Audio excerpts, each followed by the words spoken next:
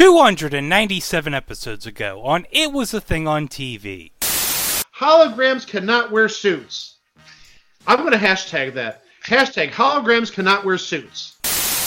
Maybe I just don't get fiction, or maybe this fiction is just too stupid and absurd for television. But holograms cannot wear suits. Dang it, I'm going to fight that to my death. Oh, episode 11. You're not gonna believe this, Mike. Zippers. Zippers? Okay, that might be the worst episode title ever. Zippers. Okay, wait till you hear this. But... Wait till you hear the description of this. Zippers. Okay. Automan goes undercover as an erotic dancer in a ladies' strip club. Automan goes undercover as an erotic dancer in a ladies-only strip club. Now entering the stage, ladies, it's Automan. Okay, so I think he's dressed as a police officer, but the thing is he has blue lightning bolts on his back and on his shoulders. So it's like, you remember what I said earlier about you could see like that little collar of blue on his neck when he wore a suit? Yes. It's the same color blue these lightning bolts are, so I don't know if it's like peeking through the suit but you can still even see the neon blue ring around his neck. I mean, his shoes are friggin' neon blue. Oh my gosh. And he just took off his pants! Oh my gosh!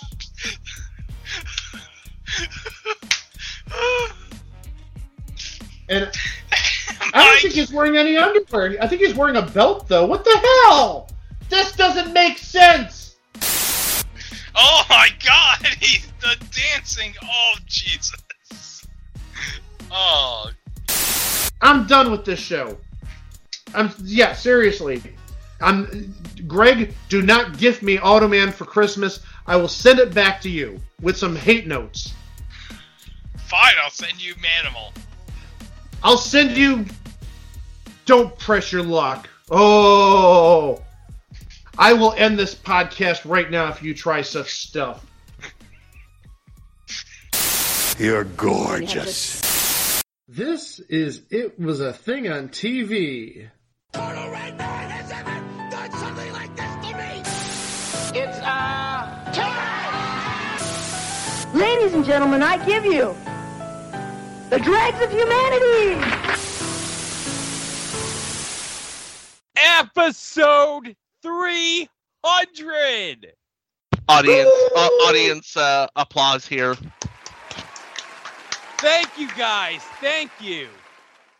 Submission at 10 Bravo.5.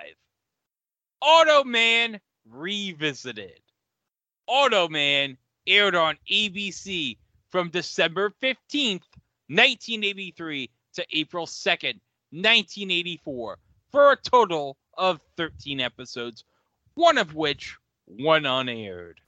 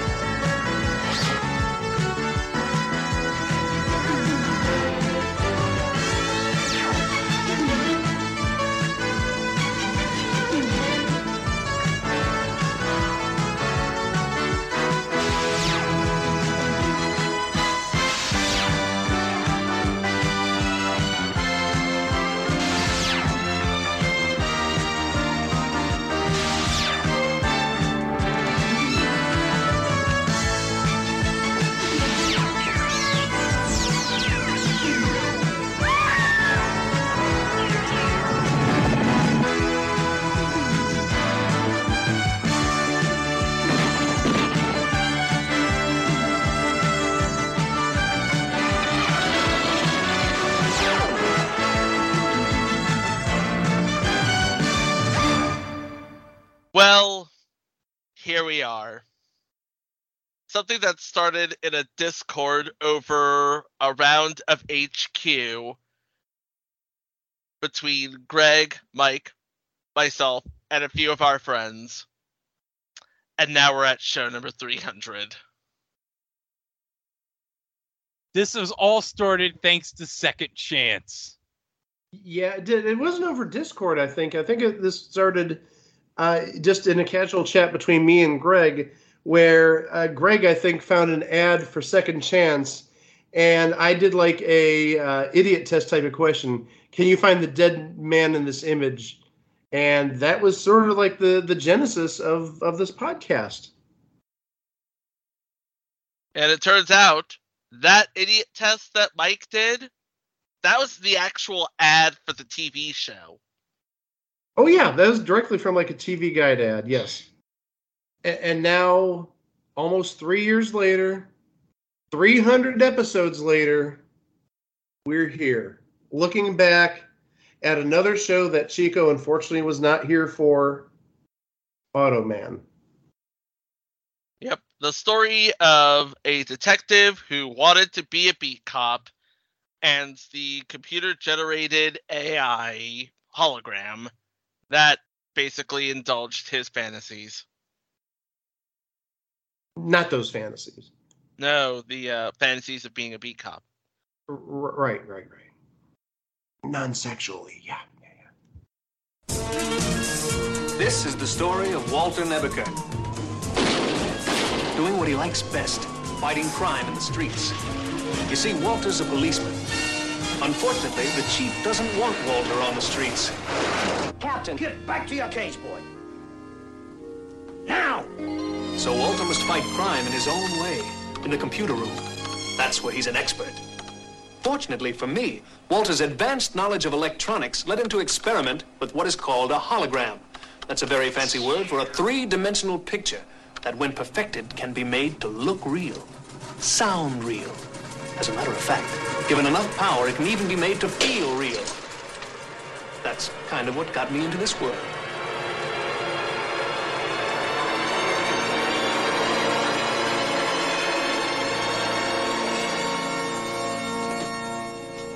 My name is Automan. You must be Walter Nebuchadnezzar. How did you know that? It's on the programming you fed into my system. I must say, Walter, you're very good. Very good indeed. I look wonderful. If you do say so yourself. You programmed me to be honest. But tell me, why did you call me Automan? It means that you're the world's first truly automatic man. You can do anything because you're not real. Oh, but I am. I'm as real as you are, just different. And thanks to you, perfect. Nobody's perfect, Automan. Well, that's not true, Walter.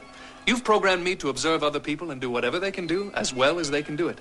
Jimmy Connor's playing tennis, John Travolta dancing. In fact, on a scale of 1 to 10, think of me as an 11. I've created a monster.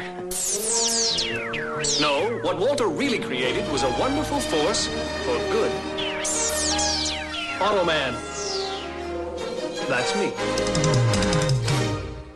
8 hours later. And of course, this came at the tail end, if I'm not mistaken, of perhaps one of Disney's most epic movies ever created. Of course, much like everything Disney did in the early to mid 1980s, its genius is not fully appreciated without the passage of time. I speak, of course, of Tron. Oh, what a great movie. And honestly, an even better video game. I love Tron the video game. Tron the video game's awesome. 4 different mini games. Oh, I love it. But without Tron and that technology of turning a bunch of reflective tape on some sophisticated computer graphics and some trick photography into that movie, we never would have had this TV show. Definitely not. You can definitely see the inspiration of Tron in Automan. Mm-hmm. Especially with that suit that Automan wears. Because we all know Automan is basically a human head grafted onto an electronic body. So he's kind of like Slim Goodbody in a way. Only he glows. Well, but also Slim Goodbody, he wore like a bodysuit with all the organs and whatnot. He, Automan, he looked more like, he didn't even look like a human body. He looked like his body was made out of like Crest sparkly toothpaste. You remember like that blue? I do. The blue toothpaste with like the glowing, I don't want to say crystals or whatnot, but yeah, he looked like that toothpaste from back in like the 90s. I do remember that. Oh yeah, good times. And the ads. Those ads were good too. Oh yeah.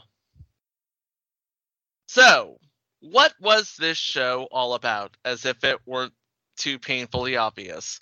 Automan was a police procedural which features the adventures of a police officer and computer programmer named Walter Nebeker, who's created an artificially intelligent crime-fighting program that generated a hologram able to leave the computer world at night and fight crime. It had to be at night because, again, his Achilles heel, something so powerful can only be generated when the police's databanks are not active.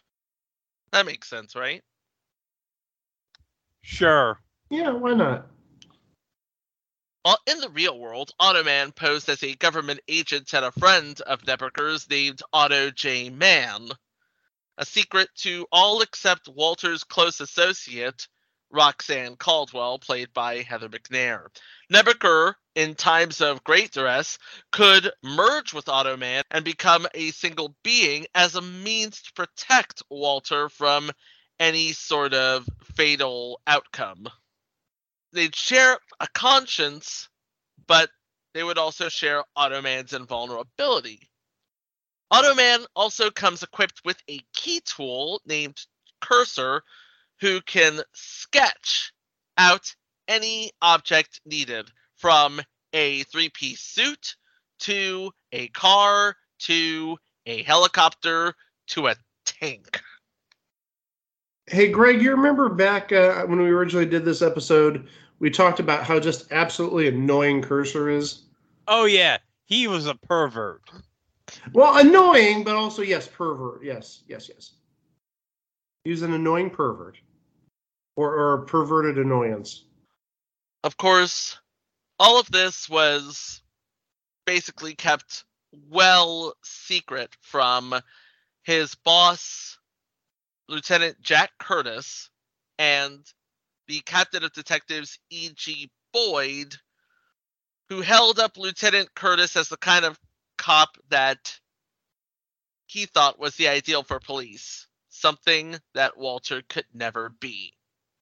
But something that, interestingly enough, Automan could not only meet, but also surpass. The effects for this show were way beyond anything ever seen on television. For one, I don't know if you've ever seen how they do Scanimate with like a bunch of black and white cells pulled and pushed together. The same was done with the Automan suit. The costume appeared to glow due to retroeffective sheeting designed by 3M. And according to Truth by Consensus Wikipedia, the fabric was made of tiny reflective balls, which sort of gave a shimmering effect, and it was able to reflect nearly 100% of the light shown at it. That's the sort of thing that you'd see in the first two Superman movies with the Kryptonians, particularly Jor-El, as he was setting little Kal-El into the thing and blasting him off into space. You remember that scene, right? Yes. The costume also had highly polished plates attached to provide holographic appearance, and all of that was enhanced in post-production through chroma key effects. As for the vehicles, the auto chopper and the auto car mostly, the auto car was actually a Lamborghini Countach that was owned by series creator Glenn A. Larson, gussied up with reflective tape to achieve the effect, along with the fact that it was dark when it was used. The auto chopper, a Bell Jet Ranger model, was similarly outfitted with reflective tape.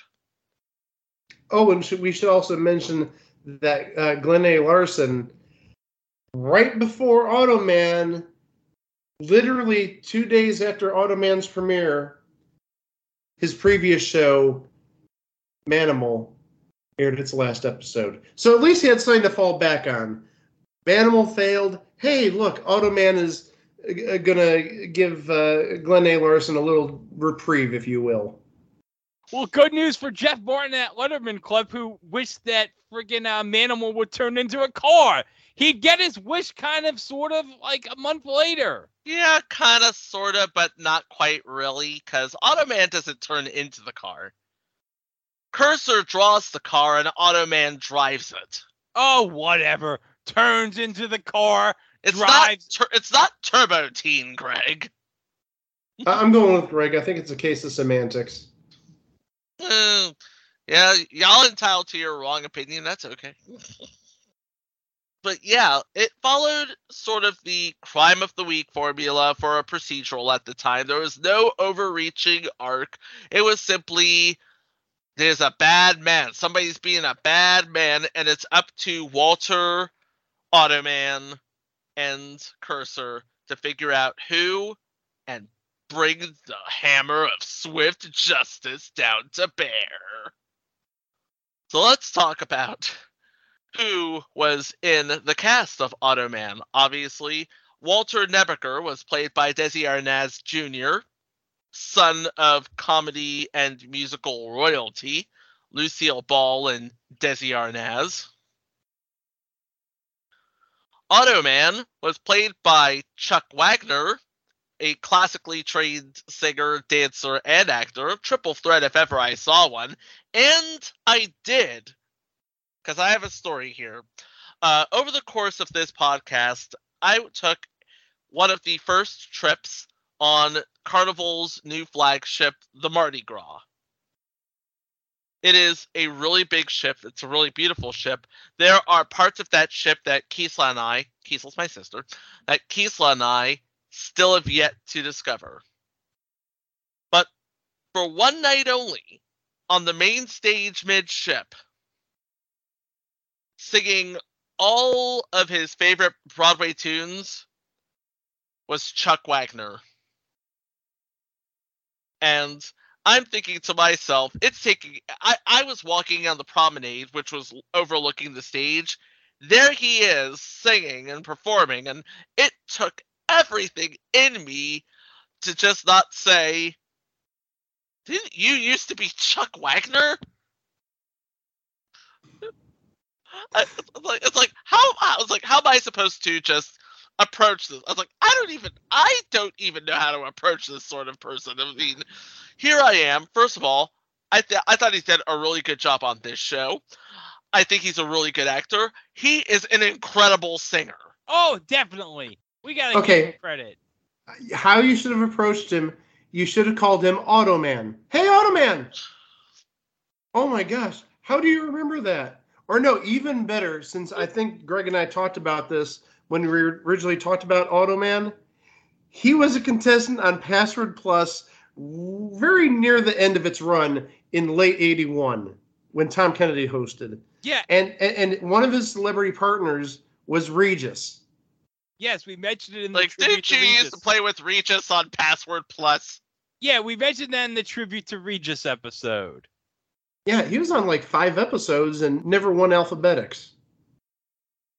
He won only $3,000 or so, $4,000, but he was on for 4 or 5 episodes of Password Plus, and I'm guessing this is at the point where they made $500 the goal, and basically one match could take an episode and a half to complete.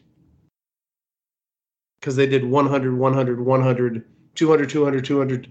Yeah, so you can play like 6 or 7 puzzles until you get a winner, essentially. So none of that Alan Ludden, hey, 3 puzzles and you could win stuff. Nope. You could be on for like a day and a half. And some people actually were. Seriously, we were doing show prep, and Greg had this idea where I would just read a newspaper on the promenade and be like, Chuck Wagner! Did he? No, that was me, not Greg. That was me. Oh, sorry. It was Mike, not Greg. So yeah, I told Chico to basically do a Stewie Griffin with Tom Bosley. Tom Bosley! Did you ever meet him? I mean, or did you just... I didn't. I just saw him. Okay, I was just wondering if maybe the nerves got the best of you, or... Oh, definitely! And I'm sure you saw him... Do you know who you're talking to? No, I get that. But also, did you see him multiple times on the ship outside of that performance? No, I didn't. Oh, that stinks. Yeah, that's weird. You'd think you would have seen him just randomly somewhere. But then again, this is a really big ship. I mean, he could have been anywhere, and I could have been anywhere, and, not to put too fine of a point on it or make it all punny, but ships passing in the night, am I right? Understandable. I just remember when I went on a cruise, the only time I've been on a cruise was almost 30 years ago, and the onboard entertainment, we actually got a good one. We had the Captain and Tennille. What? Yeah, that was the cruise that I went on back in 1993, Captain and Tennille, and I did see one of them at least once outside of the entertainment area. But okay, we continue. I was just very surprised that, I know it's a big ship. I'm surprised that you didn't see him more often, either at ports of call or, standing at the buffet line or what have you. Nope, that's like I spent a good half of that cruise sleeping. Can't say I blame you. Okay. Enjoy your vacation. Relax. Absolutely. Oh, hell yeah. You know how to play the game. And in the role of Roxanne Caldwell would be Heather McNair. Didn't really do much after or much before, but Greg's here to correct me. She doesn't even have a profile picture on her IMDb page. No, she doesn't. No. No, she doesn't. But during the 80s and 90s, she was that woman from That Thing. Nowadays, no idea what she's doing, but there you go. Hold on. She played Marion Davies in Chaplin in 1992. So you know what that means. She was in a movie with Robert Downey Jr., who was also in Iron Man. Yes. And also in SNL 1986, which we covered in a previous entry. The 85-86 season, yes. Yeah, he was lost in that fire. Well, no, because he had to get out of that fire because he had to take care of Thanos. Well, he didn't get out of the fire in the sense that he didn't make it to the next season, but yeah. But, as we learned in the close after the roar in that episode, you just don't do drugs. Don't do it. Don't do it. And he's an expert on that. That was the best meta sketch of SNL ever. That was extremely meta, yes. Incredibly meta. And then you have his two superiors, Captain E.G. Boyd, played by Gerald S. O'Loughlin, which I remember Gerald S. O'Loughlin from Our House back in 1986. A young Chad Allen and a young Shannon Doherty. And a surprisingly young Wilford Brimley. And a surprisingly young Wilford Brimley. Yeah. Hold on, guys. Was the theme song done by Madness? No. Oh. That's another Our House. Oh, that's a shame. That should have been the theme song. Our house in the middle of our street. I don't know. I don't think it necessarily works with that TV show because I it was know, like but it would have been. It's a missed opportunity. it would have been okay. It was a missed opportunity in some ways. I will give you that. Well, at least in the promos. Yep. But he was also in 92 episodes of The Rookies as Lieutenant Ed Riker. So he would have been the superior to Kate Jackson because she was on The Rookies. There you go. Okay.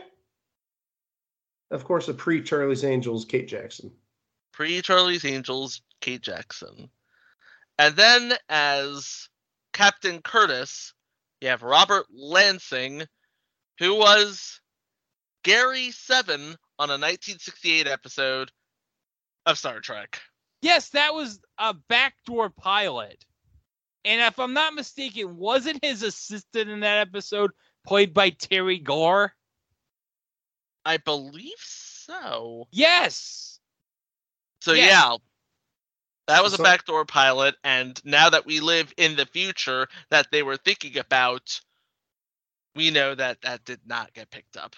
Although, The Adventures of Gary 7 have actually been picked up in a spin-off Star Trek comic book by IDW. Nice. Terry Garr, somebody we I don't think we've ever talked about her. No. 300 shows, and this is our first mention of her, I think. Maybe we mentioned her in the past and didn't know it, but... Maybe. He also played Control, who I guess was the boss of the Equalizer in the original Equalizer. The one with Edward Woodward, not the one with Queen Latifah. Yeah, the one with the rocking Stuart Copeland soundtrack. Yes. And also, he gave a bicentennial minute. Oh, he did? He did. Oh. March 31st of 1975. Okay. I don't know if we covered that or not, but yeah. Okay. Well, I don't think his existed, but it's one of his credits on IMDb is he delivered the March 31st, 1975 bicentennial minute. Yep.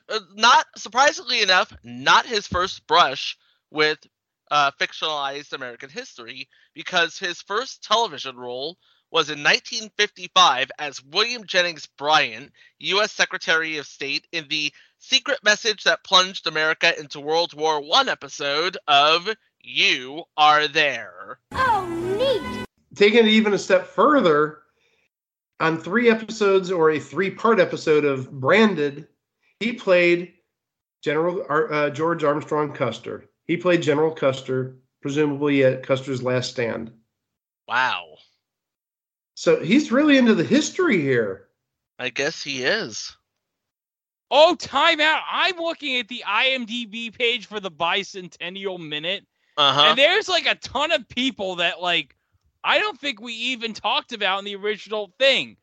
Like, we could probably one day do like a bicentennial Oh my God! Save that for episode 400. Hold on a second. Well, no, hold on. I got one better. Better than 400? Save it for July 4th of 2026, the 250th anniversary. That's good. We'll do our own bicentennial minutes if we have to. Computer voice lady with an editor's note: after the recording, we probably might do the episode of the bicentennial minute revisited in 2023 or 2024, considering by 2026. Well. But hold on a second. I see who did a bicentennial minute in 1976. Emerson Boozer did a bicentennial minute. Former New York Jets running back Emerson Boozer did a bicentennial minute. I'm looking here. I love that Kukla Frananali did 2 bicentennial minutes. Oh my God. Oh, wow. Oh, this is a deep dive. Just looking at who did all these bicentennial minutes. Oh my gosh. Yep. We could be here just doing the bicentennial minutes revisited, just talking about all the celebrities here. Guys, time out. Time out. You know who did a bicentennial minute in 1976? I think the better question is who didn't do a bicentennial minute in 1976. Guys, get ready. Who didn't do one? Guys. Diana Muldaur did a bicentennial minute. Oh no! Hey, you know what? We've been pulling out all the greatest hits this week. Here's another one. I really don't want to talk about it.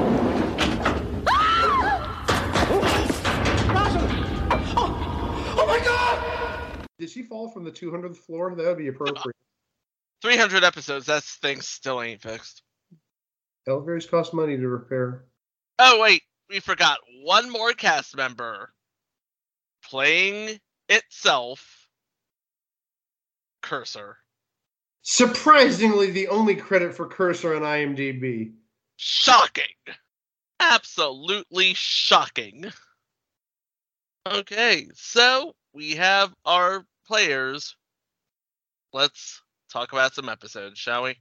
Because if I'm not mistaken, episodes were not discussed in the previous go-round of Automan. Oh, we definitely did. We definitely did because, well, Greg knows what I said. I'll say it again when we get there. All right, so the pilot, the first episode, the Automan episode, Computer Nerd creates a holographic automatic man, shortened to Automan, and uses him and his holographic car and a talking cursor to help solve crimes. Although I never thought Cursor said much of anything. If he did say anything, it was probably just the Automan. That makes sense, right? Computers talk to computers. Well, maybe it's one of those things where only Automan can hear Cursor, kind of like Brian Griffin can only hear Stewie. Yeah.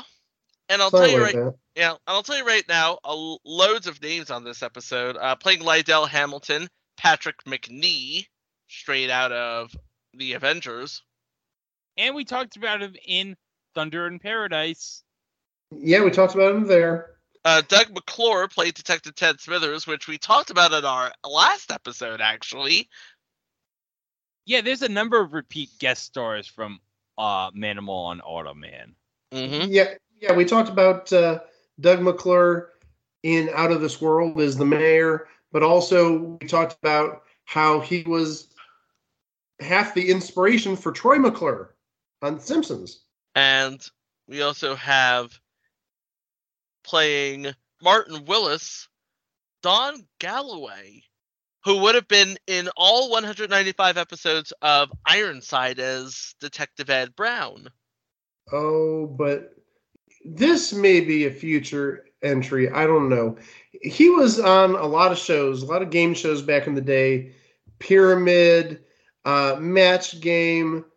Oh, Celebrity Double Talk. That we need to talk about at some point. Celebrity Double Talk. But he hosted the Guinness Game, which I think we need to cover at some point. No, it's not going to be my Money in the Bank. No, it's not going to be my submission for the Election Day show. But yeah, that's a show that's prime for talking about. The Guinness Game, definitely, yeah. But we have even more people. I mean, we've already mentioned 3 people. Fourth person worth talking, played first gang member on this episode, is Sid Haig. And we talked about him because he played the bad guy on Jason of Star Command. He played Dragos. Yep. Dragos was a bad man. He's a bad man. And hey, how about one more? We've done 4. We'll do a 5th. And this guy may be a fringe Hall of Famer because we've talked about him plenty. Portraying the second gang member. We had the first, we've got the second gang member, Mickey Jones. He was the Iceman in the Misfits of Science pilot.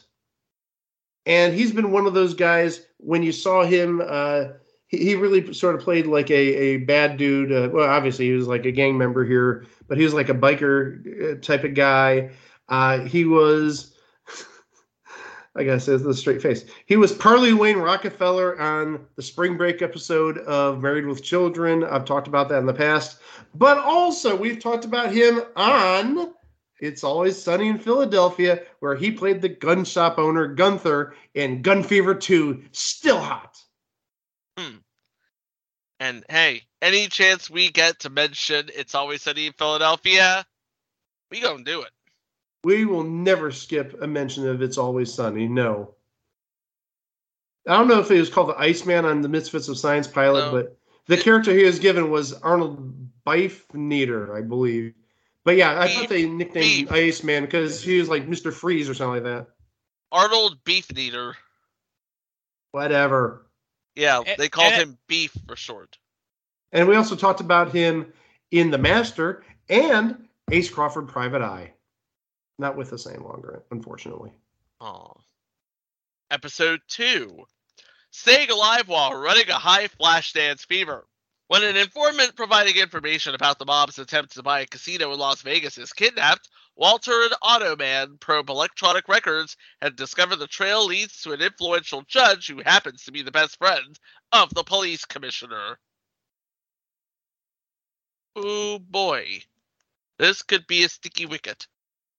Playing the role of Ellen Fowler in this episode, big name, Mary Crosby. Big name.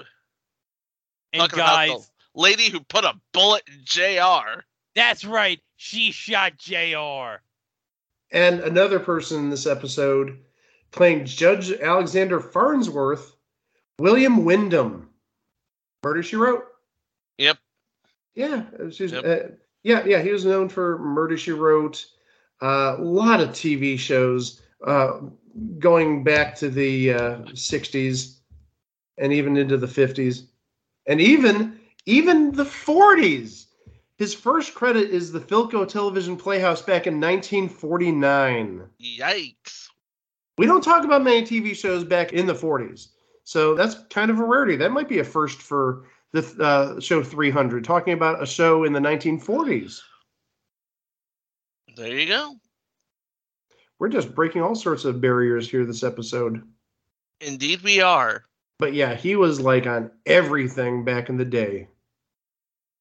Even, believe it or not, I'm guessing because of Murder, She Wrote, he did a week of Super Password back in 1986. Oh, and also, he gave a Bicentennial Minute in 1975. Second mention about Bicentennial Minutes. January 5th of 75, he gave the Bicentennial Minute. Nice. I think that should be a new game around here. Did this person give a Bicentennial Minute? William Wyndham. Yes, William Wyndham did. Not with us. He passed away actually 10 years ago, 4 days before the day we're recording this, August 16th of 2012. Episode 3. The Great Pretender. To get a criminal, Automan assumes the guise of Mr. Otto, a mobster who sets out to take over his business by getting all of his associates to defect to him. Oh, playing Rudolph Brock in this episode, somebody we talked about on a previous entry, Clu Gulager. And he just recently passed away. Yeah, passed away 2 weeks ago, August 5th. Yep. And we've talked about him in the past, like Chico said. Yep, the master. Among other things, yes.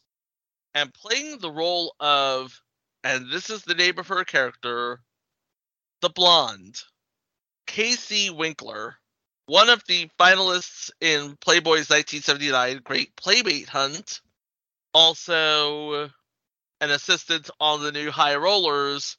Playing an uncredited pool player in this episode, and we've talked about him before, Michael Pataki. He was the guy who played Drago's handler in Rocky IV. You remember him, right? Mm-hmm. The guy who says, whatever he hits, he destroys. But hold on, I'm going through his IMDb, and guys, you're not going to believe this. Michael Pataki was in an episode of Lottery. That would be the other show that aired opposite Manimal. Yes. Which is on the list to be covered in a future episode, so. Yes. And hold on, guys. He was in an episode in 1980 of BJ and the Bear. Nice. Episode 4. Ships in the Night. A business... I just said ships in the night when I was talking about the cruise, didn't I? A businessman goes missing in San Cristobal, so Curtis and Roxanne are sent to find him. Walter finds out that others have disappeared, and one was found dead, so he and Otto rush down to warn them. But better hurry, or else they're going to have 2 more dead people. Hey, another person, maybe a fringe Hall of Famer. Maybe we'll get in like on the 5th or 6th ballot. Playing Johnson in this episode is Branscombe Richmond. We've talked about him a number of times in the past. Most famously, we've talked about him being... Can't believe I'm saying this. Go ahead, Mike. Go ahead. He was Bobby 4 Killer on Renegade, but then he got upgraded and became Bobby 6 Killer. He killed 2 people between a bunch of seasons. Okay, hold on. I am genuinely curious. I want to see when he went from being Bobby 4 Killer to Bobby 6 Killer, and I want to see if there's a Bobby 5 Killer stage in between. Hold on. IMDb just shows him as being Bobby 6 Killer, so I'm guessing Bobby 4 Killer. It looks like one episode in 1996. So maybe it's like a flashback episode to when he only killed 4 people. When he only killed 4 people. Okay. Yeah, okay. So yeah, he was Bobby 6 Killer throughout the entirety of the series, except one, what appears to be flashback episode in 1996. So wait a minute. He killed no people during the course of Renegade? What kind of crap is that? Maybe he turned over a new leaf. I don't know. What, Lorenzo Lamas showed him the error of his ways? I was going to say, Greg, you may want to tape this up with Lorenzo Lamas. What's wrong with you, man? Go kill some more people. Go kill 2 more. It'll really boost your rep. No fooling. Go talk to Barry. He might get you some help into killing some more people. Come on. But yeah, we talked about Branscombe Richmond on a number of occasions. Surprised you didn't bring up NoHo Hank there, Craig. Oh, NoHo Hank. Let's be honest. Everyone loves NoHo Hank. He is like the greatest character in the history of television. Would you not agree that NoHo Hank is the greatest character ever? Anthony Kerrigan should win a goddamn Emmy for that role. These 2 cases are linked.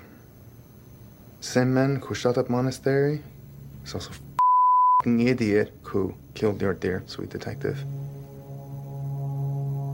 That pin is calling card for that man. We have been trying to identify him. If I tell you, you'd have to pallbear my coffin. Hank, I'm fed up with the mind games. Right? My patience was here. Now, it's here. Just tell us, Hank. His name is the Raven. It's a good name. It's a fake name. You're saying this Raven killed Detective Moss and shot up the monastery? I know he did. Anytime someone compromises Chechen operation, he's sent down by top brass to take care of it. And he never fails. Okay. Oh! Did you bring up the beautiful girl in this episode? No, I don't think we had brought that up. Who played the beautiful girl?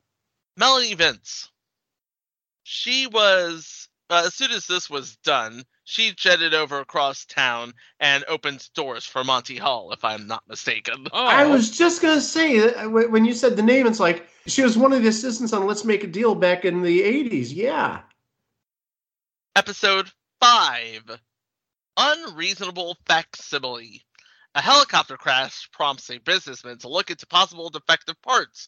He gets killed, and it looks like a mugging. In the meantime, Walter asks Otto to look at some criminal profile tapes, but Otto views a soap opera instead and realizes he's never felt love or passion. And of course, this being Chuck Wagner, he really plays up that role. Yes, Walter built Otto to be the perfect police officer, but he's never felt love or passion. So can we really call him the perfect police officer?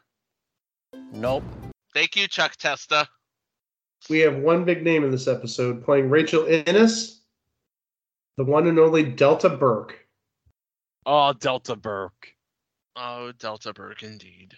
This was about 2.5 years before she starred on a little show set in Georgia with some other Southern belles.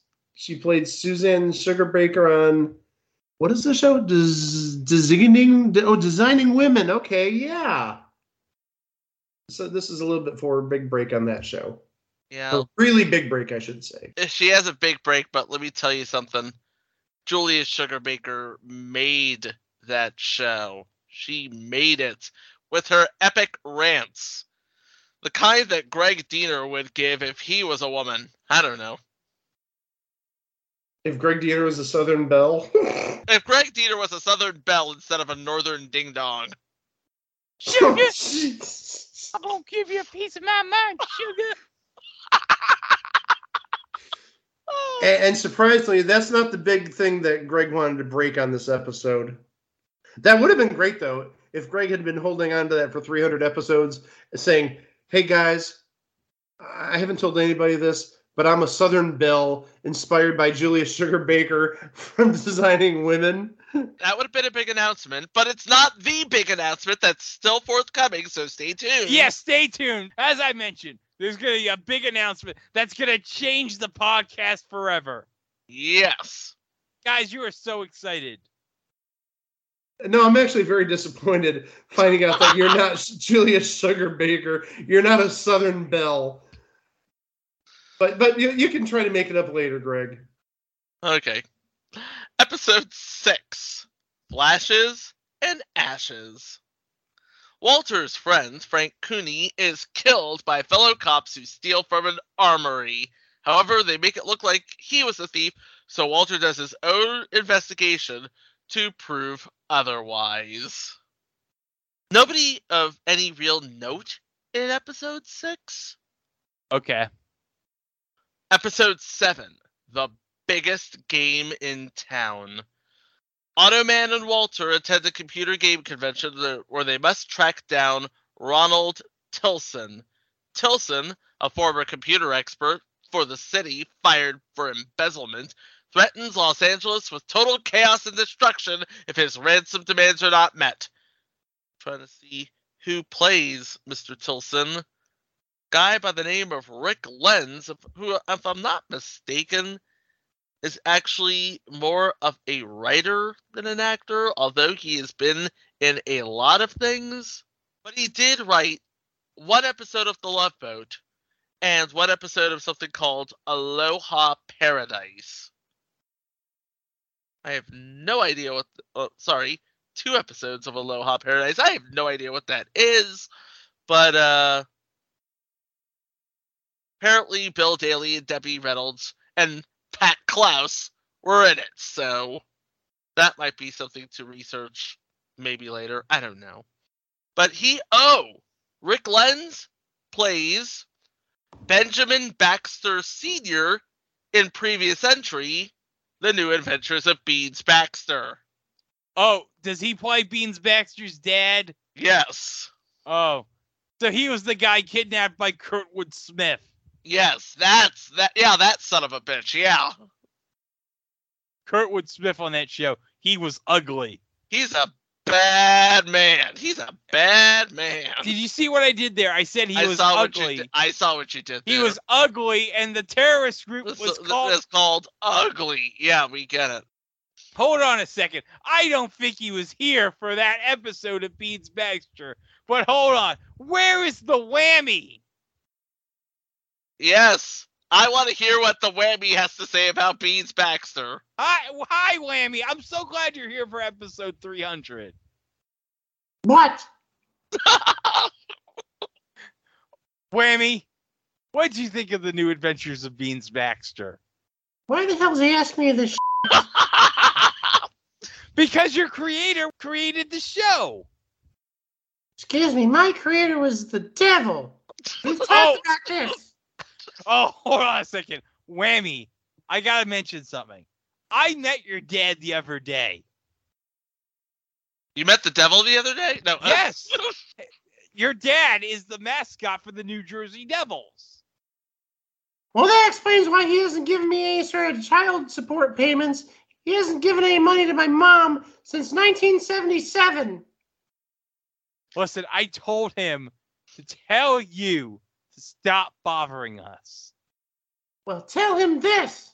He owes a lot of back child support, and he can sell all those friggin' CB radios and hi-fis from the 70s to pay me and my mom. I'm mad. I'm going to knock over this microphone. What do you do? You knocked over my microphone. Jeez. I'm pissed. I'm not going to take it anymore. Screw you, Dad.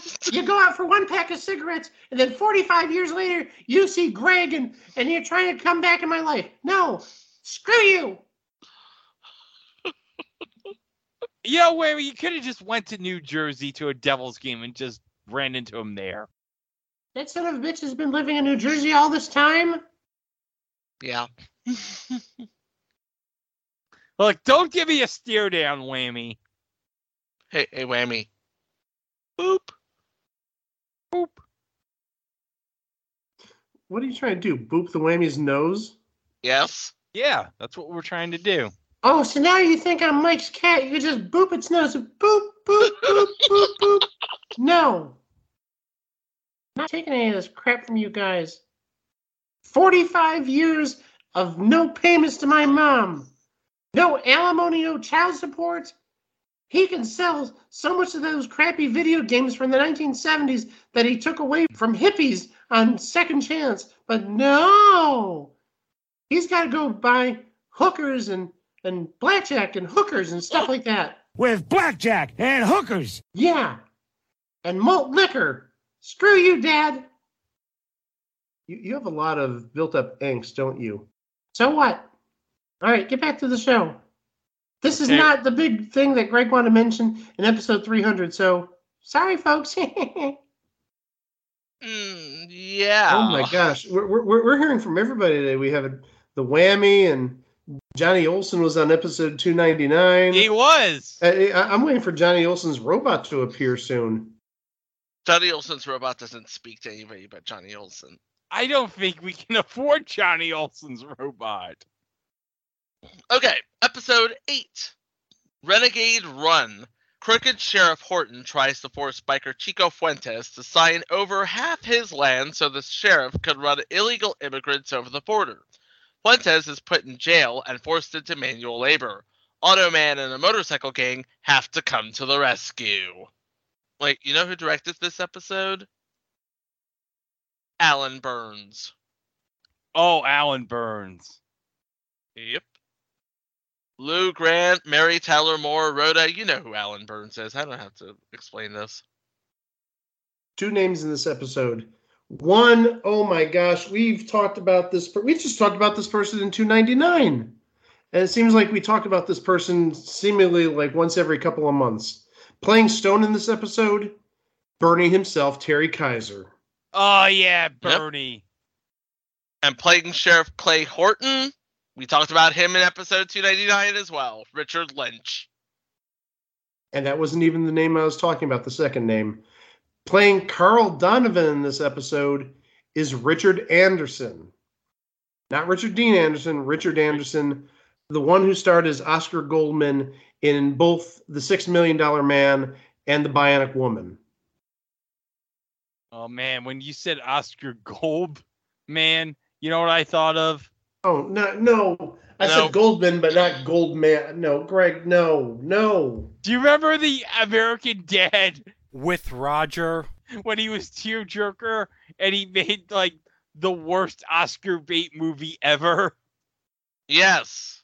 Thankfully, you're going someplace besides where I thought. Where you were did you think I was going with that? Super Goldman from last week. No, I wouldn't. I don't know. He's no crazy Gideon. Anyway. But do you remember the Oscar Gold bit from American Dad, Mike? Yes. I can honestly say I don't. No. Oscar Gold. Do you want me to bring up the trailer for Oscar Gold? Yes, let's watch the trailer for Oscar Gold. I'm going to bring up the trailer for Oscar Gold. And we're going to be entertained, damn it. Yeah, damn it. We're going to watch this. In a world torn apart by war and intolerance, one voice stood out. A voice that was strong, a voice that was inspiring, a voice that was sometimes hard to understand. I want to drive the truck. I want to drive the truck. Oscar, no, be quiet. Vroom, vroom, vroom, vroom, vroom. As if it wasn't enough that he was Jewish. I am sorry to say that your son is mentally retarded. What does that mean, Doctor? It means he'll never not be retarded. Oh, no! Oh, no! Why? And as if it wasn't enough that he was Jewish and mentally retarded. Borei, Borei, Chagafel. Where is the wine? He was an alcoholic. Oscar, no! You can't have that! I want more dizzy water.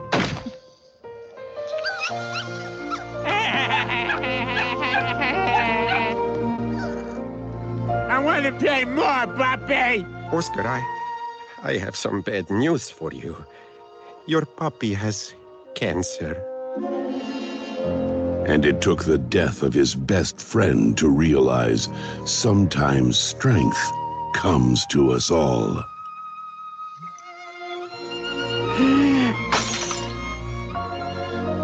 This holiday season, go for strength. Go for inspiration. Go for Oscar Gold. Well, that was something. Oh, hey, getting back to Richard Anderson. Well, first off, he's not with us any longer. But also, second, Greg, since we talk about this every now and then, he was in Donruss Americana. Looks like Series 2. Oh, that's nice. And I know somewhere in my collection, I know I have an autograph of his because I pulled it out of Americana from a box. I'm guessing it was probably about 2007, 2008-ish. Hey, we love our Americana around here. Oh, Yeah. totally. Oh, yeah. We love our Americana. Not to be confused with North Americana, am I right? Hey-o. Episode 9, Murder MTV. Oh, no, I hear a phone. Oh, no. Hi, Alan. Surprised you'd show up on this, the occasion of our 300th episode. Yeah, I know. I'm showing up here on episode 300. I want to call and congratulate you guys. Well, Thank thanks, you, Alan. That really means a lot, especially coming from a dead guy. I'm not dead, you son of a bitch. Did I already establish I'm a time traveler? Yeah, Alan. We established that you are traveling through time of the Taurus. You can't tell Alan his own future, guys. I didn't say a word. I'm just sitting here. All right, Chico, don't. You saw Back to the Future. You can't do that. You can't tell him his own destiny. The consequences could be disastrous. Well, thankfully, you didn't reveal much, so. No. But all I could say is, all right, 1985, you're going to work with a guy. I'd watch out for him if I were you. Well, I don't know who you're talking about, but okay. Hey, guys, did you know I've been cast as a pilot? Oh, I did not know that, Alan. Yeah, I've been cast in a pilot. Maybe if this doesn't get sold, it'll be on your pilot month.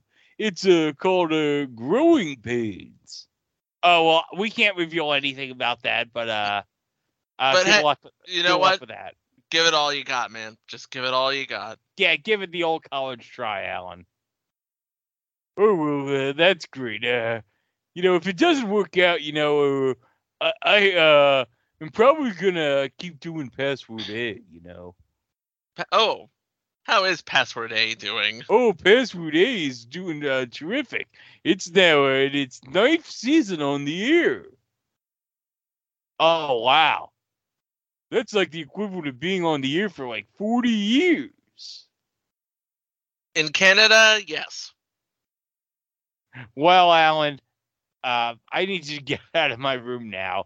But have fun traveling. And tell Ed I said hi. Oh, was over it new. And yeah, I'll see you later, guys. Okay, bye, Alan. Crazy dead folks. It's a good thing, Mike, you didn't reveal anything. And Chico. It's a good thing you kept everything. You know, it's a good thing we didn't also tell him about that. You know who. Yeah. We don't talk about Kirk Cameron. No. No, he's too busy eating Subway by himself. Did you see what I did there? Yes. Yes, I did. Episode 9. Murder MTV. Sid Cole, record producer and manager of his daughter's up-and-coming rock band Sweet Kicks, that's the name of the band, folks, is blackmailed. An explosion rocks a music video shoot, and it's down to Walter and Automan to find out who's behind this.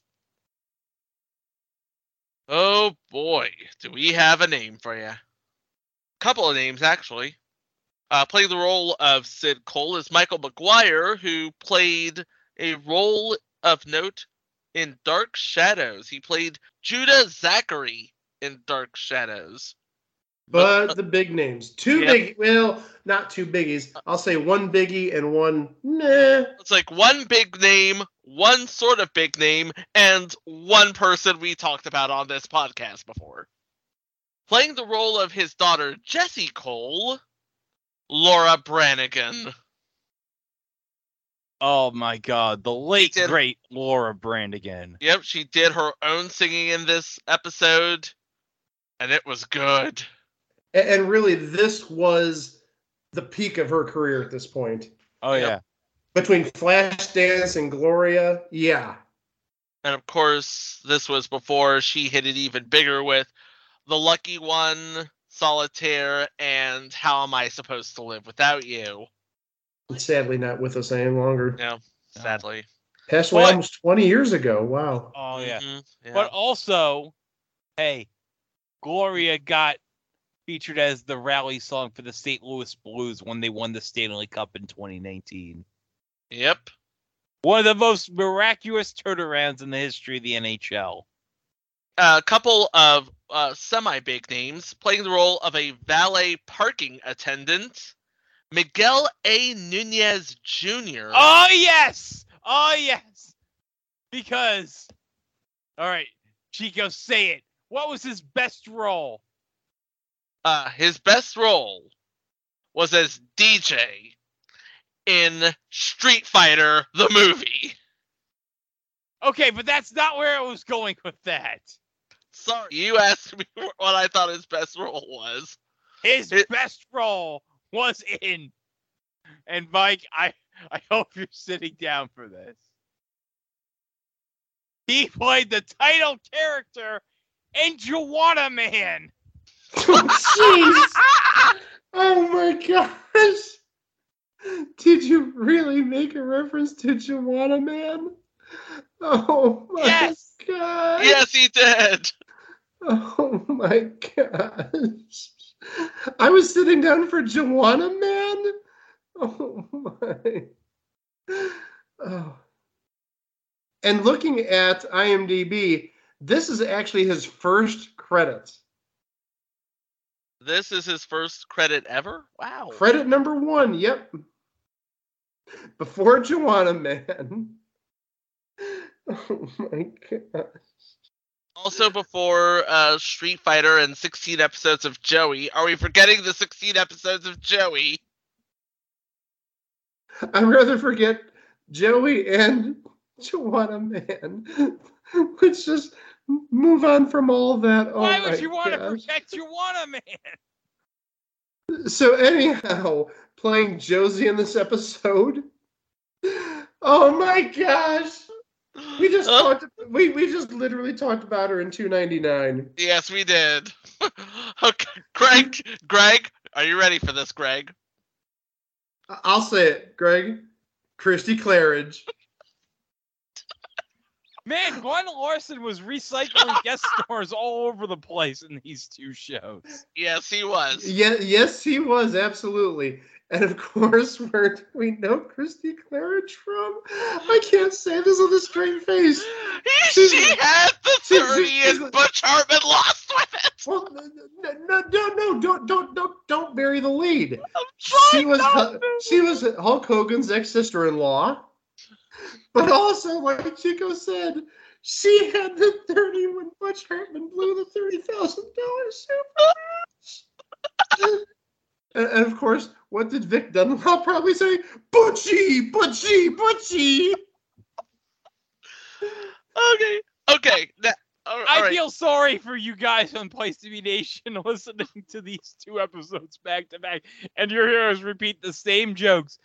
Trust me, I agree. You were perfectly right to agree. You get the first square. Yeah. Okay. Oh, and one more name here. Playing the role of Joanne, somebody who would have gained quite a bit of fame earlier this year, Ola Ray. Okay. She was Michael Jackson's girlfriend in the Thriller video. Oh, that's nice. Oh. You're interested. Oh, now you're interested. Episode 10, Murder. Take 1. Former movie star Veronica Everly is suspected of the murder of gossip columnist Keith Gillette. Automan discovers a Hollywood producer, Michael Hagdorn, has a greater motive for the murder, and Gillette has discovered Hagdorn was financing a movie with drug money. What? But guys, there is a load of guest stars in this episode. Starting with, and we mentioned this in the first episode, in episode 3, the person who was murdered. Mike, say it. Yeah, he was only in like the first 6 minutes, but it's played by the one and only Peter Marshall. Yeah, the original host of the Hollywood Squares. And seriously, if you guys don't know who this guy is... Oh, yeah, we know. Come on. And even if you don't know, you've probably seen him in Living Color, because of course he was the master of the East Hollywood Squares. Absolutely. Best game show parody ever. Oh, it definitely was. East Hollywood Squares was the best. I wouldn't say the best, but it's up there. I'd say it was. The Daily Dozens didn't have Alex Trebek, John Cervenka, which I guess would do. More names, guys. That's just the tip of the iceberg. Playing Michael Hagedorn, the Hollywood producer who was financing this movie with drug money, we talked about him in 299. Ed Lauter, he played the coach in Not Another Teen Movie. That's right. But hold on, guys. Again, not the only name. We got more. I know, but I want to mention something about Ed Lauter that we didn't mention. Okay. He was on 5 episodes of BJ and the Bear as Captain John Sebastian Cade. And guess what, guys? He was in 3 episodes of The Misadventures of Sheriff Lobo. Miss Sheriff Lobo. We all do. Oh, but hold on, Chico. He was also in, and you're going to love this, he was in 2 episodes of Psych. Yes! And since we love recycling jokes from 299... Diplomatic community.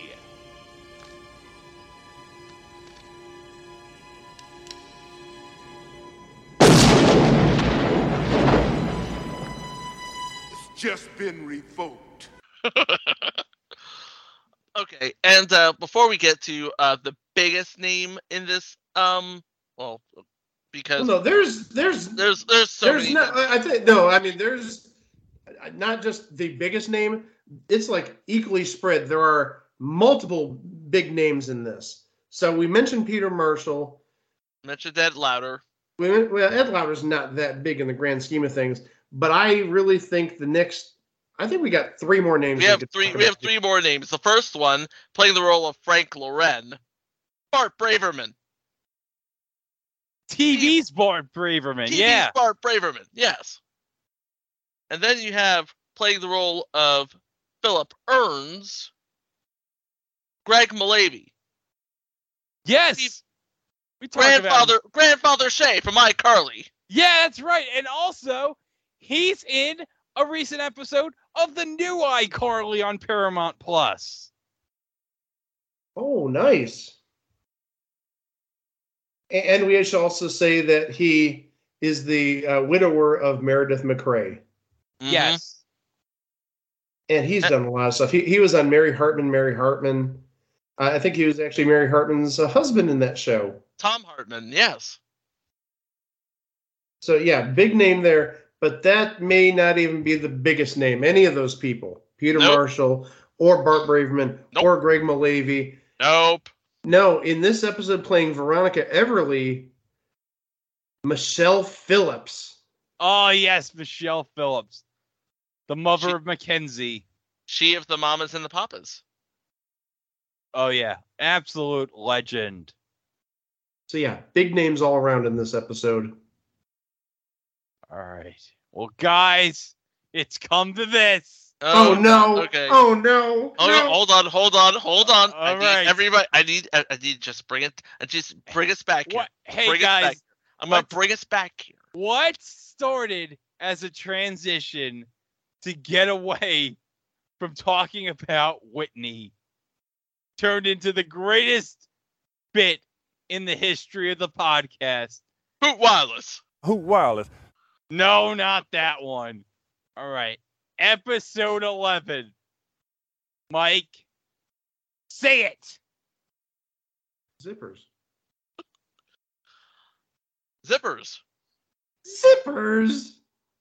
Automan goes undercover as a stripper in a ladies' only strip club. Oh, God. Exotic dancers Gary Baxley and his partner Stanley are suspected of making wax impressions of the owner's keys. Oh, is that what they're calling them nowadays? And burgling their houses when they are out.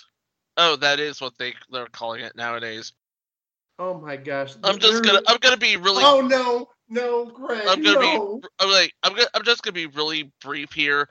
James Morrison plays Gary Baxley. He wasn't in much. Oh. Well, that's a lie. He played Warden Dwight Murphy in Twin Peaks. Oh, that's great. He was in Twin Peaks. His partner Stanley is played by Tom Everett. I don't think he was in much. No. I don't think he's related to Tom Everett Scott either. No. Okay, Greg, I see you've got something pulled up. Yes. But you probably want to see this, so... Okay. Well, here we go. Cursor, I need something a little less flashy. What does it matter where I'm going?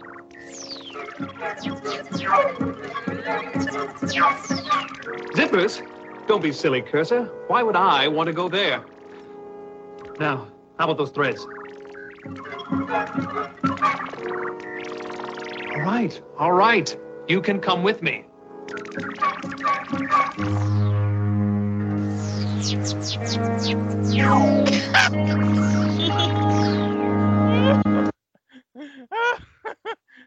Mike, I want you to. That's not even the best part. That's not even the best part. But Mike, in the original episode, you had a problem with this. You gotta refresh my memory. What did I have a problem with? You had a problem with Automan wearing a suit. I don't have a problem with Automan wearing a suit. In fact, I think Automan should be wearing a suit. What was my problem with Automan wearing a suit? I legitimately don't remember. I don't know, but you wanted to make it a hashtag. Holograms cannot wear suits. Okay, yeah, that was something back in the day. Remember, this is a very powerful computer program. It takes an incredible amount of energy to produce a hard light hologram. I learned that from watching Red Dwarf Series 6. Yeah, but let's be fair. It was 3 years ago when he said holograms cannot wear suits. And we've had a lot of crap happen in the last 3 years where that doesn't even rank as like one of the most outrageous things you've seen. No. Well, also, that was not even what I was expecting you to play. Oh, no. Because, Hold on. We're going to find it. All right, hang on a second. Here we go. Hey, gorgeous. You the guy Rudy sent over? That's right. You know how to dance? No, on second thought, who cares?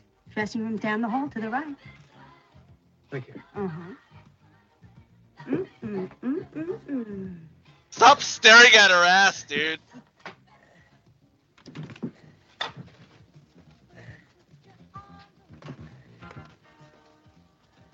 So what's your gimmick? I'm Robin Hood. It's amazing they still haven't caught up with you yet. Everybody's got a different costume. It drives the women out of their minds. Fulfills their fantasies. What sort of fantasies? Well, I don't know about theirs, pal, but mine is 100 screaming women begging me to take it off. So what's your thing gonna be? I suppose you could say my thing is electricity. Electrician, huh? I'll tell Lillian.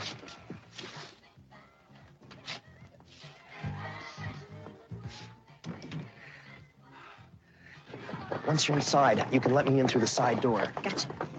I really appreciate you Oh, helping me out gee, I with this wonder one, what's Sam. gonna You have to happen make here. sacrifices now and then. Have you ever been to one of these places before?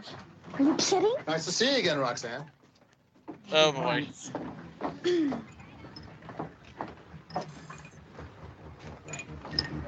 Yeah. And now, ladies, get ready for a real charge. It's Otto, the high voltage electrician.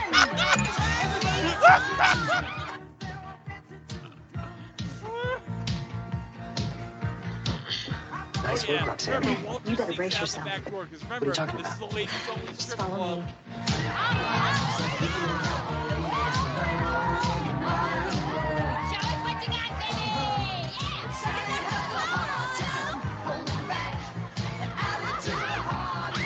By the way, that is a fluorescent suit. Yes.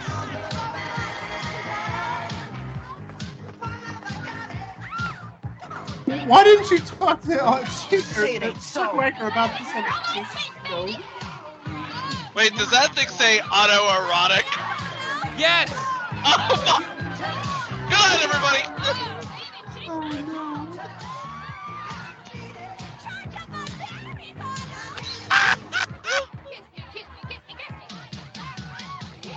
I gotta get him off there.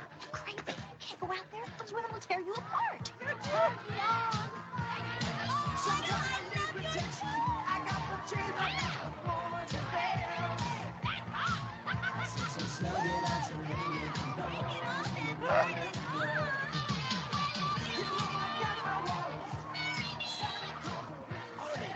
Get off there. Oh, hello, Walter. I'm getting some valuable information on your case. Don't want to blow my cover. Gotta go. Watch this. Oh, I agree. Right here, watch. Oh no.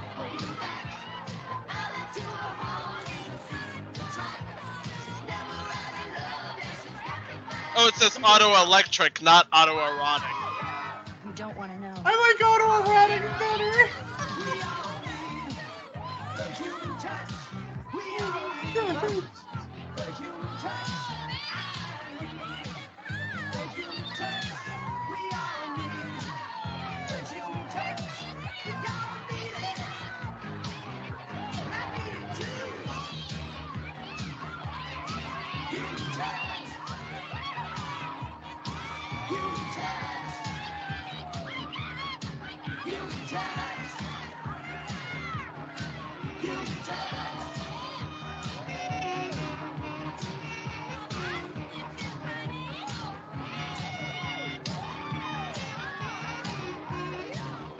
He's doing windmills.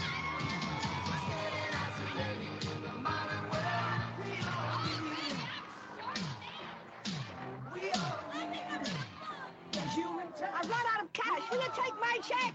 It's good.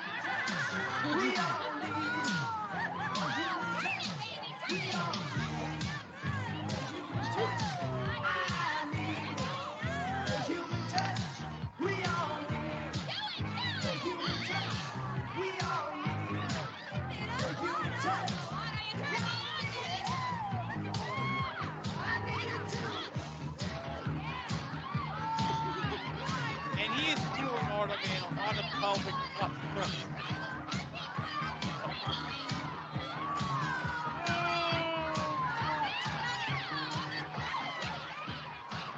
You were wonderful. Thank you, Roxanne. I wasn't. Oh, yeah. Regular Gypsy Rose Lee. Come on, let's get out of here.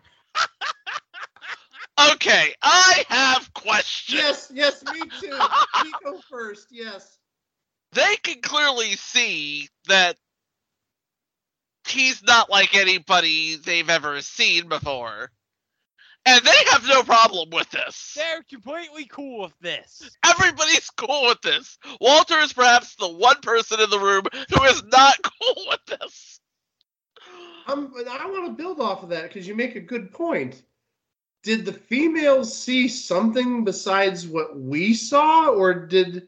what I mean by that is, like, did the hologram look like male stuff down there, or did they just see, again, that sort of Tron/gel toothpaste blue that we saw as a hologram? There's, like, it doesn't make any sense, but also another thing I noticed is sometimes when he did his moving around, the flipping and turning and whatnot, I don't know if they totally, got the blue hologram effect going. Yeah, he was moving so quickly and so deftly that I don't believe the computer had time to catch up with the suit. It's sort of like there was an early Scanimate film with a dancer who was moving so quickly that the computer could not catch it. Yeah, what my takeaway from that was you could see, not that I was paying attention to his backside, but you could see that his backside didn't have blue there. It was like a darker color, like a brown or a black, like sort of the chroma key didn't get everything or something like that. Or again, like Chico said, he was moving too fast for the computer processing, what have you. Those were my takeaways, but I'm with Brother Chico on this. That many questions and not many answers. Like I have questions. All right, episode 12. Wait, that's all we're gonna say about zippers? Wait, what else? All right, do we have? There's nothing else I wanted to say. I thought that was just a weird note to end. We have guest stars. No, we've mentioned everything. Okay, good. All right. No, actually, I think there is one guest star I'm going to mention. Playing Dennis Stanton in this episode is James Callahan. Has not been with us for over 15 years, but the one credit that I noticed that caught my eye was he played Walter Powell on Charles in Charge. Yeah, he played Walter Powell, and it looks like it was through the syndicated run, not the first season on CBS. Yeah, it's definitely on the syndicated run. But besides that, I got nothing. So we can close up zippers one last time. Oh, for the love of God. Okay, episode 12, Death by Design. When a friend of Jack's, another cop, is killed while working with him, they think that the killer is a professional hitman. But because of insufficient evidence, they can't hold him. However, Walter comes up with a plan to get the man to turn on the ones who hired him by planting stories about other criminals who escaped prosecution because of technicalities or insufficient evidence, and it being killed by a vigilante. And when a reporter suspects it's Jack, Walter has Otto pose as a rogue cop. And Jack learns that the killer is working for a loan shark who is trying to get the owners of a fashion house who borrowed money from them years ago, but paid them back to give an interest in the business, which they refused. So they hired the killer to kill one of the partners, and the other one is next. But she refuses to give in, so Walter has Otto watch her. And we actually have a name in this episode. Playing, of all people, of all possible names, Tracy Morgan. No, not that Tracy Morgan. And Lockhart. June Lockhart's daughter. And she was on Battlestar Galactica. among other things. But I think that's what she's best known for. She played a number of characters in the original Lassie. Definitely a known name, as it were. But yeah, she was big back in the 70s. Like I said, Battlestar Galactica. She was on Hollywood Squares for a couple of weeks. All-Star Secrets. Okay, another big name in this episode, playing a character named Simon Rafferty, Lance Legault, who was in Dynasty for 6 episodes, The A-Team for 20 episodes, Airwolf for 9 episodes, and the entire run of Werewolf as Alamo Joe Rogan. No, not that Joe Rogan. No, Alamo Joe Rogan. Thankfully, not that one. Yeah. And also returning as a model on this episode is Casey Winkler, one of the Dice assistants on... I shouldn't say Dice assistants. One of the assistants on High Rollers with Wink Martindale 35 years ago. That was 35 years ago. Now I feel old. Oh my gosh. Okay. And finally, episode 13. Club 10. Walter, Automan, and Roxanne travel to an exclusive Caribbean resort called Club 10. Roxanne gets a panicked message from her missing writer friend. They find they're all caught up in a diamond smuggling racket. Uh-oh. Wow, I'm so happy Susan made an appearance for the 300th episode, guys. Had to. I'm so glad, too. And I believe there are no names of note in this episode. Okay. Although I could be wrong here. I don't see any. Okay. Well, I should note that this was the one episode that was unaired. Yeah, this was the one episode that it was unaired, but it did eventually get aired internationally, and I believe once it aired into a rerun cycle somewhere here, this got aired, and it is available as part of the complete series run on DVD, thanks to Shout Factory. Yeah, this was rerun on, well, here in America, it was rerun for the first time on Sci-Fi. Well, that's the series. And of course, one note is on episode 7 of Man-A-Mole, you can see Walter from Automan in the background, and in an episode of Automan, you can see Dr. Jonathan Chase in the background of the same scene from Walter's point of view. Yep, that's the series. That is the series. A lot of people, a lot of big names worked on this show, both in front of and behind the camera. And again, lots of stuff not released in the US about the series, but overseas. I mean, mostly the UK had an action figure, which basically looked like a G.I. Joe, not the 4-inch G.I. Joes, but the OG G.I. Joes. But instead of like camouflage, it is a body that has obviously been painted in different shades of blue with white sparkles all over it.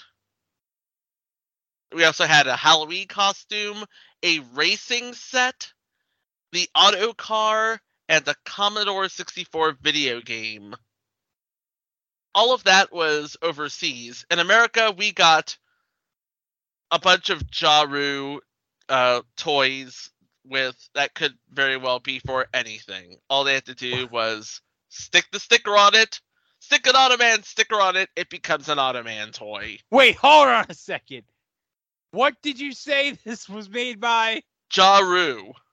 Ja Rule had his own toy Ja line? Rule. Ja Rule, not Ja Rule. Well. Not Ja Rule. Oh, well, I was hoping... Mud Inc.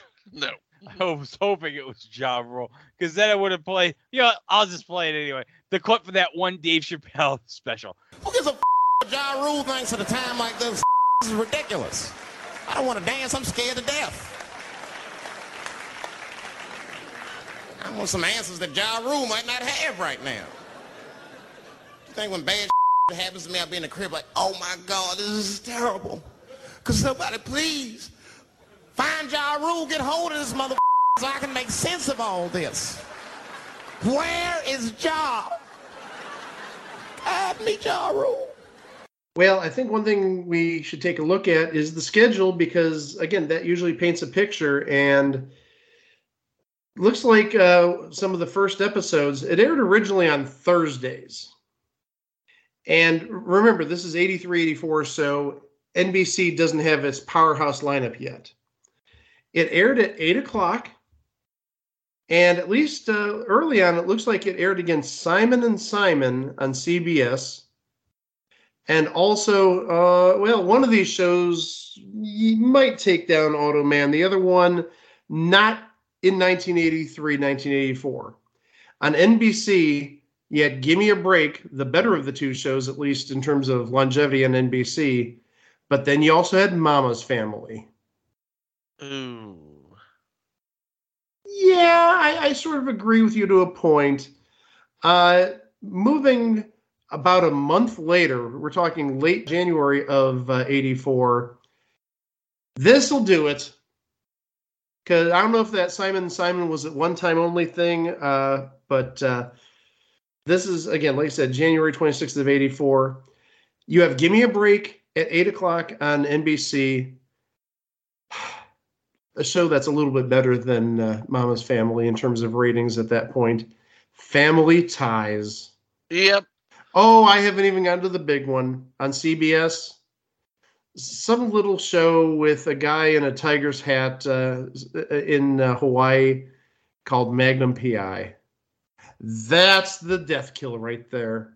Not just Family Ties, but also Magnum PI. Yeah. I imagine that after seeing what it was up against, ABC would rest Automan for February sweeps at least, because that first Thursday, February 2nd, they aired Grease. Well, actually what happened, it did go on hiatus. The ratings were very bad going against Gimme a Break and Family Ties and Magnum PI and Simon & Simon. And we're talking similar ratings to what I mentioned in the Manimal episode, consistently in the lowest 10% of the ratings. So it made a time slot change. It moved to Mondays. The competition, let's say it was a little bit better. On CBS, you had Scarecrow and Mrs. King for the entirety of the hour. So, yeah, that might be a little bit easier of a challenge. But on NBC, this is not good. TV's bloopers and practical jokes. That'll do it. If there's anything on NBC in 1983, 84 that could take down some TV shows, it's basically bloopers and practical jokes. Because real people are sort of winding down at this point. And again, this is one season before you had The Cosby Show. And you had Night Court, which would have premiered around this time, but it didn't get moved to that Thursday slot. And we know about Cheers, how it sort of struggled the first year or two. Yeah. So wherever it went, it seemed like it went up against some worthy competition. And the ratings did get a little bit better. And in some weeks, it did crack the top 40, but it wasn't enough to save it. And it wasn't consistently in the top 40. It may have gotten to like 37 or 38. But then in future weeks, it would drop back down to the 50s and 60s. It had a very interesting premise, and the cast was definitely talented, but ABC just could not catch a break. In fact, this was just a really bad season for ABC all around, if I'm being honest. Because did they cancel all of their freshman shows that season? You're thinking of NBC. You're thinking of NBC. I'm thinking of NBC. ABC, a lot of its shows were canceled that year. Not freshman shows necessarily, but remember, this would have been like the last season of Happy Days.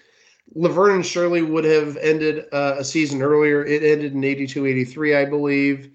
Love Boat at this point, I think it's starting to transition into being a special event, like a 4 times per year type of thing, not a full-fledged 22 or 26 episode series. So, yeah, they were sort of in a state of flux. Three's Company, this would have been the last season of Three's Company. So, yeah, ABC would have been in sort of a state of flux at this point. Yeah, in fact, according to Truth by Consensus Wikipedia, ABC was having a disastrous season and canceled almost its entire fall roster of shows. And because of the poor ratings and expensive special effects, we talked about both of those. And again, this also did in Manimal back in episode 299.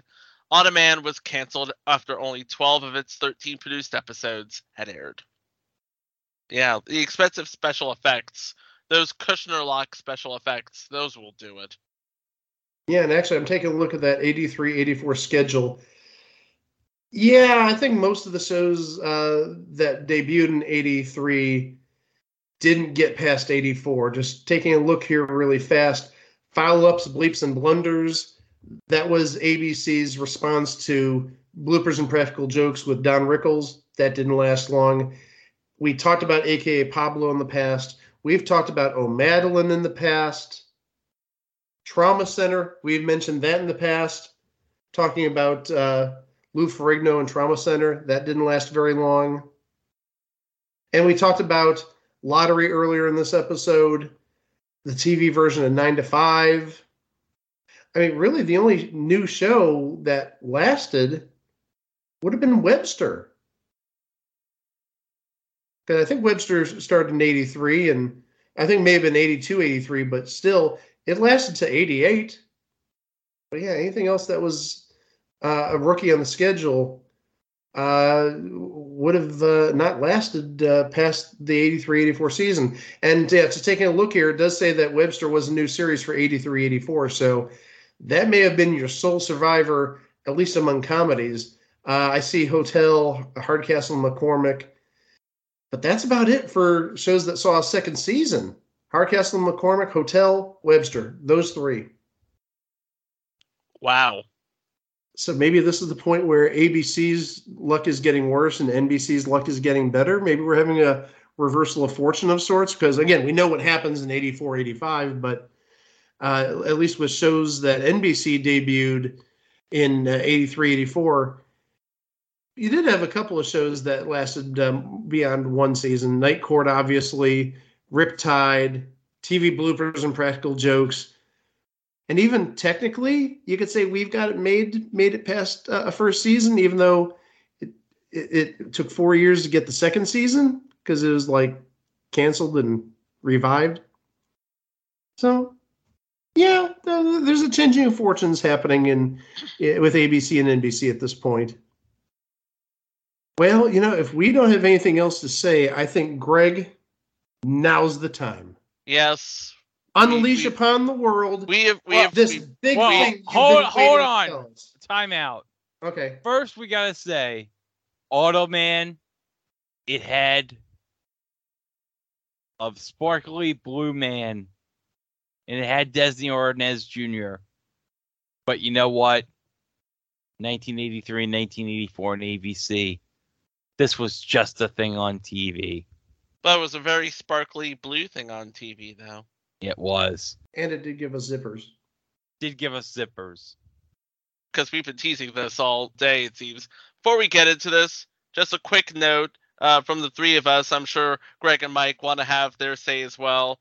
But I just want to say, we cannot do this show without you. And from the bottom of my heart, thank you for allowing us to have 300 of these amazing episodes. And Lord willing and the creek don't rise, we're going to have another 300. So if anybody wants to add anything to that. Well, hopefully we'll have more than just 300 coming up. But yes, we're very lucky and thankful for you, the listeners, for sticking with us for 300 episodes, almost 3 years. And we're going to keep on going until either the three of us pass or we run out of topics. And I don't think any of us are going to run out of topics soon. So stay healthy, guys. I'm going to try. Hey, we've gone from 6 legs at the start of this podcast down to 5. We got to be careful out there. Oh, God. Really, Mike? I'm just being honest. Okay, I get that. Okay. Well, first, before I make my major announcement, I have a special. Episode 300 edition of It Was a Thing on TV Haiku Corner. Yes.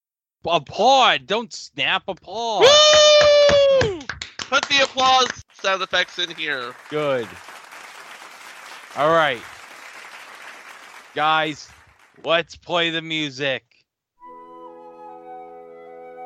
I can never get tired of this. I'm so happy we have this for episode 300. Okay. Here we go. The Haiku Corner for episode 300. 300 of these. How can we top all of that?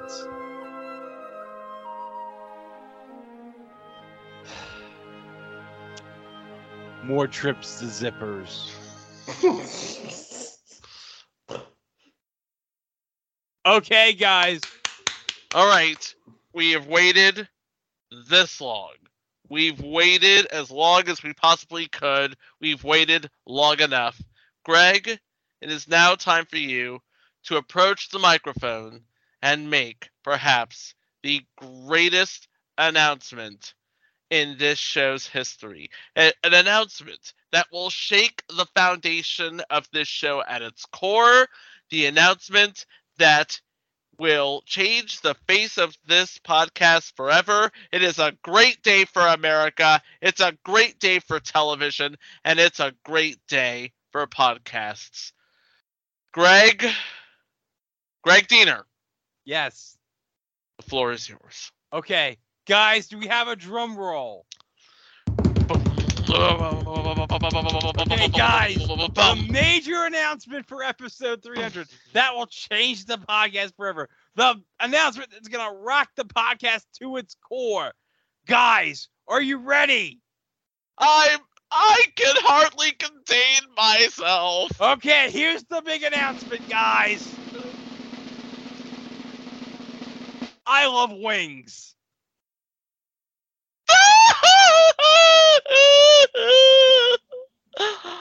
Can you believe that, guys? That is the major announcement. I love wings. Question. Yeah? Why do you love wings? It made Tony Shalhoub's career, Mike. Don't you know? Well, no, this is a big revelation you've been building up for weeks. I did not know that. Yeah, as we all know, I've never mentioned ever I love wings. So this is the first time you've ever heard this. Legitimately, it is. Yes. Yes, it's legitimate. I am shocked. This is my shocked face. And you know what, guys? There's going to be many more references to wings. I guarantee you. This will not be the last time you ever heard me profess my love for wings. I mean, it is the first time I've ever mentioned it, and I'm so happy I finally said it on this podcast. So, do you feel better now, Greg? Oh, I feel absolutely better. That's good to hear. That really is. I'm proud of you, man. Yeah. I'm proud of you. Ice Bear is proud of you. Proud Bear. Yo is also proud of me. Your dad? Wireless. Who wireless? Thank you, Frankie Flight. Who wireless? Who wireless?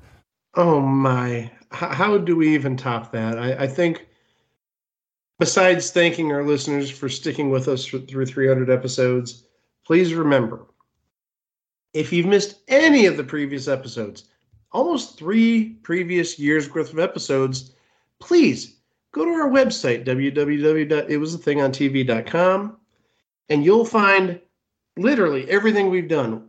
We've done live shows. We've done mini-sodes. We've done 300 full episodes. I mean, that just blows my mind. When we did this 3 years ago, I don't think any of us imagined we'd do 300 full episodes. And we've got probably approaching, I think, 400 things on our website right now. I think we're at about 380 or so. That just blows my mind. And we're going to keep doing it till we get it right, or something like that. Or something. Yeah. And, of course, don't forget about the socials on Facebook, on Instagram, on Twitter.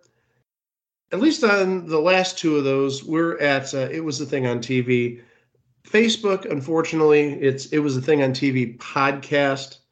Stay up to date with everything we have going on there. And also, don't forget, almost everything we've done, if not everything, is on YouTube. Just go there, subscribe, hit that notification bell.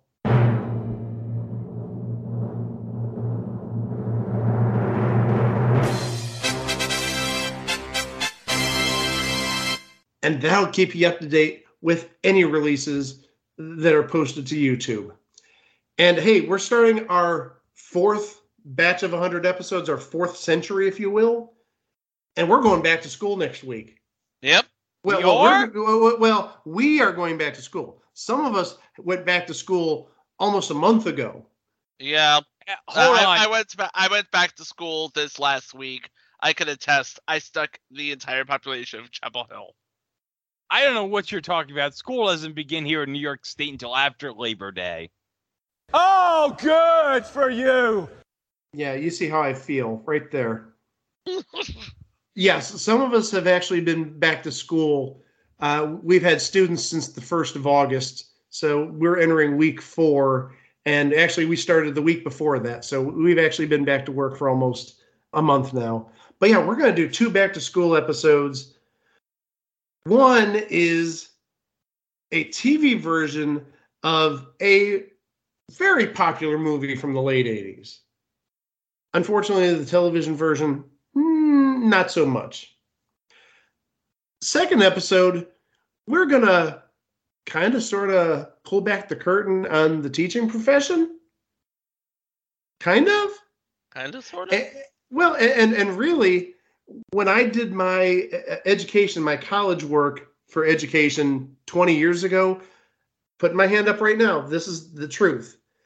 An episode of this show was shown in one of my classes. So, yeah, sometimes art does mimic reality in some ways. And we're not talking about Abbott Elementary, obviously, but oh my gosh, Abbott Elementary, if you've never seen it, that really, really is a great show and models education nowadays. Yeah, that's also going to be at the year end. Absolutely. That I wish I would have watched that earlier. Every time I see that show, it's like, oh my gosh, it's like a day in my life. This is a beautiful TV show. But also, hold on, Chico. Next week, as we're recording this, will be the start of high school college football season. So basically, we're tying it all back into the back to school week that we're having with the 2 main shows we're doing. And we're going to do another live watch. Yeah, we're going to do, me and Chico, a special live watch of something related to high school football. And when you think about TV and high school football, well, you can take a good guess what we're probably going to be talking about. Hint, I've mentioned this show on the podcast before. He has, you know. And also, we mentioned the previous show the lead actor was in before this. It's a show about a guy who gets a paper in Chicago a day early.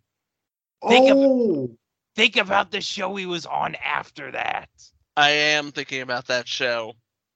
We'll talk about that football, that student, and those teachers as we go back to school next week, right here on It Was a Thing on TV.